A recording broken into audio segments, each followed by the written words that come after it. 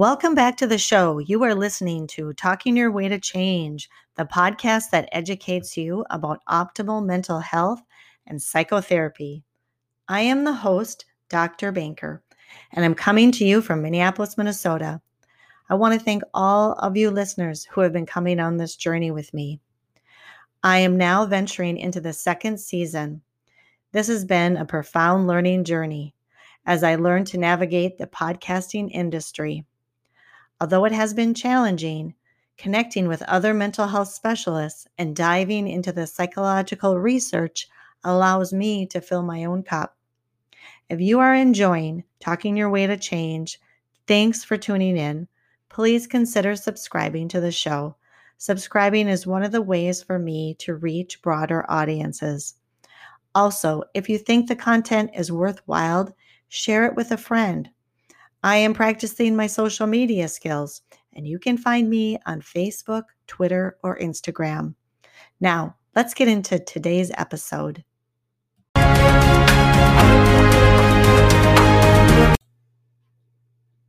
Sometimes we can find ourselves overwhelmed by emotions. It can feel like your brain has been hijacked, kind of forcing you into further and further distress.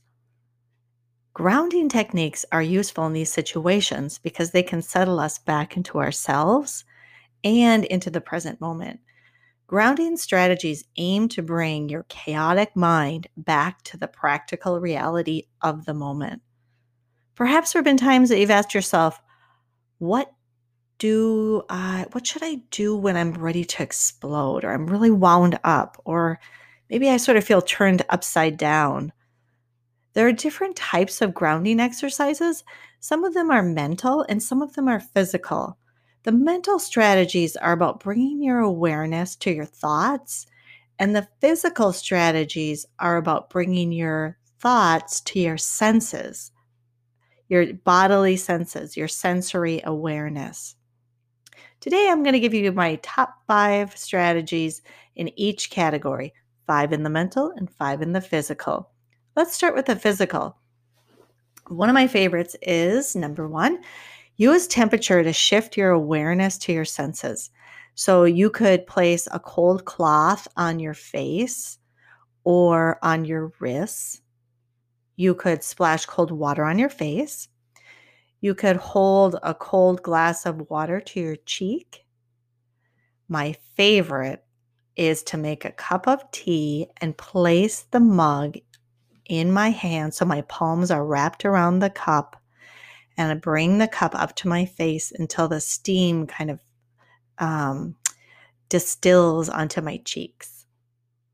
Okay, strategy number 2, take your shoes off and place the soles of your feet firmly on the ground and feel the support of the ground, imagining that the world is holding you up. If you are in a setting that you couldn't do this or it'd make you feel uncomfortable, you could try curling and uncurling your toes, kind of squeezing them and then releasing them. You could also point and flex a foot. Strategy number 3, connect with something in your environment that's alive. Like look at a plant or flowers, or look outside the window and see if you can notice with your vision something that's alive.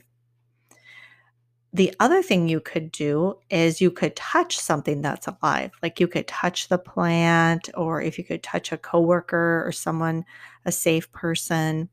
I like to keep plants on my desk and look at them. And then periodically through the day, just grab and touch a leaf and kind of rub it a little bit. It just kind of really centers me.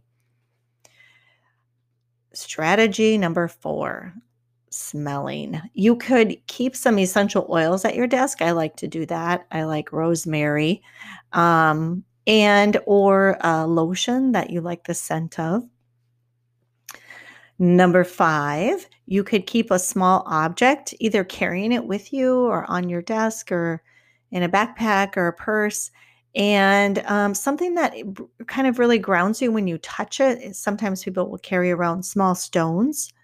You could also wear a piece of jewelry that you could touch throughout the day in a soothing way.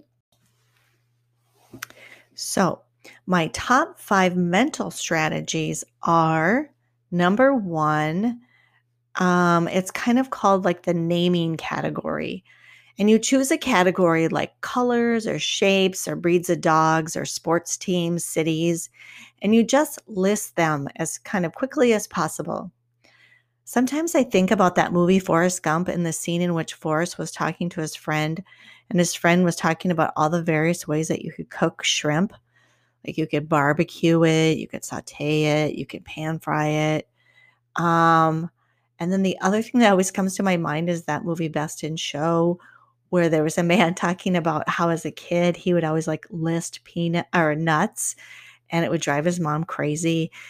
He'd say like peanuts and hazelnuts, pine nuts. Um, and I guess for me, that strategy is not only kind of it gets my mind off of whatever I'm really wound up about. It also brings some humor, and I can kind of find myself chuckling a little bit. Mental strategy number 2, describe something in your environment in great detail. So look at an object and describe its color, its texture, its size. You could also describe an activity in great detail, like what you'll be having for lunch and or how you will make it. I remember, I think it was like one of my first or second dates with my husband. We went to Valley Fair, I think for a work project or something for him. And we were riding a roller coaster, and I hate roller coasters. And I remember as we were going up and, you hear that noise, click, click, click, click. I turned to him and I was just like, let's talk about what we're going to have for lunch. I think we're going to have hot dogs. Okay. Yep. And then there's probably going to be ketchup, and the bet there'll be mustard. And then we'll probably put them on paper plates, and then we'll sit down.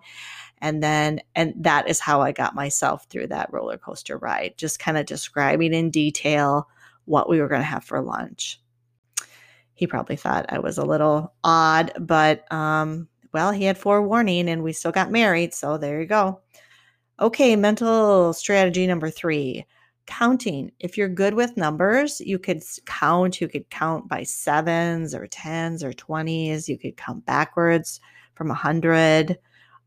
You could say the alphabet. Number 4, recite a mantra or a safety statement, such as like, my name is Zan Banker, and although I feel uncomfortable right now, I can tell myself this is not dangerous. And the final mental strategy is focusing on your breath. And this strategy really kind of encompasses both the mental and the physical. And I love Thich Nhat Hanh's saying where he says, breathing in, I calm body and mind. Breathing out, I smile. Dwelling in the present moment. I know this is the only moment. So one of the things I do is I follow my breath. I'm breathing in and I think to myself, I'm calming my body and my mind, and I'm breathing out, I smile. And if you can't remember or recite a mantra, I think you can just follow your breath in and following it out. Okay. I think it's also wise to practice your grounding strategies and find ones that will work for you. You do need to practice them. Yes, they'll work a lot better if you practice them. And I think if you want to practice them regularly, it can be really useful to find times a day that you repeat it and you tie the grounding technique practice to a behavior that you have to do every day anyway.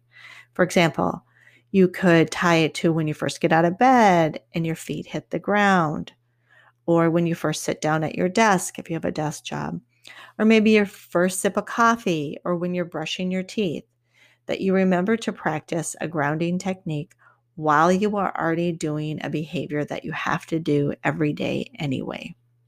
Okay, so have fun trying these. Until next time, this is Dr. Banker.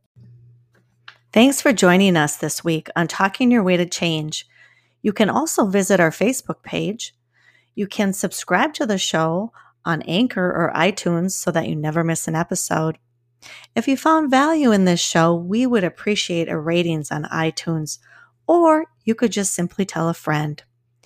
I need to alert everyone that this podcast is not meant as a substitution for mental health treatment. So, although the podcast deals with psychotherapy, this is not your psychotherapy. Okay, thanks for listening. Until next time, this is Dr. Banker.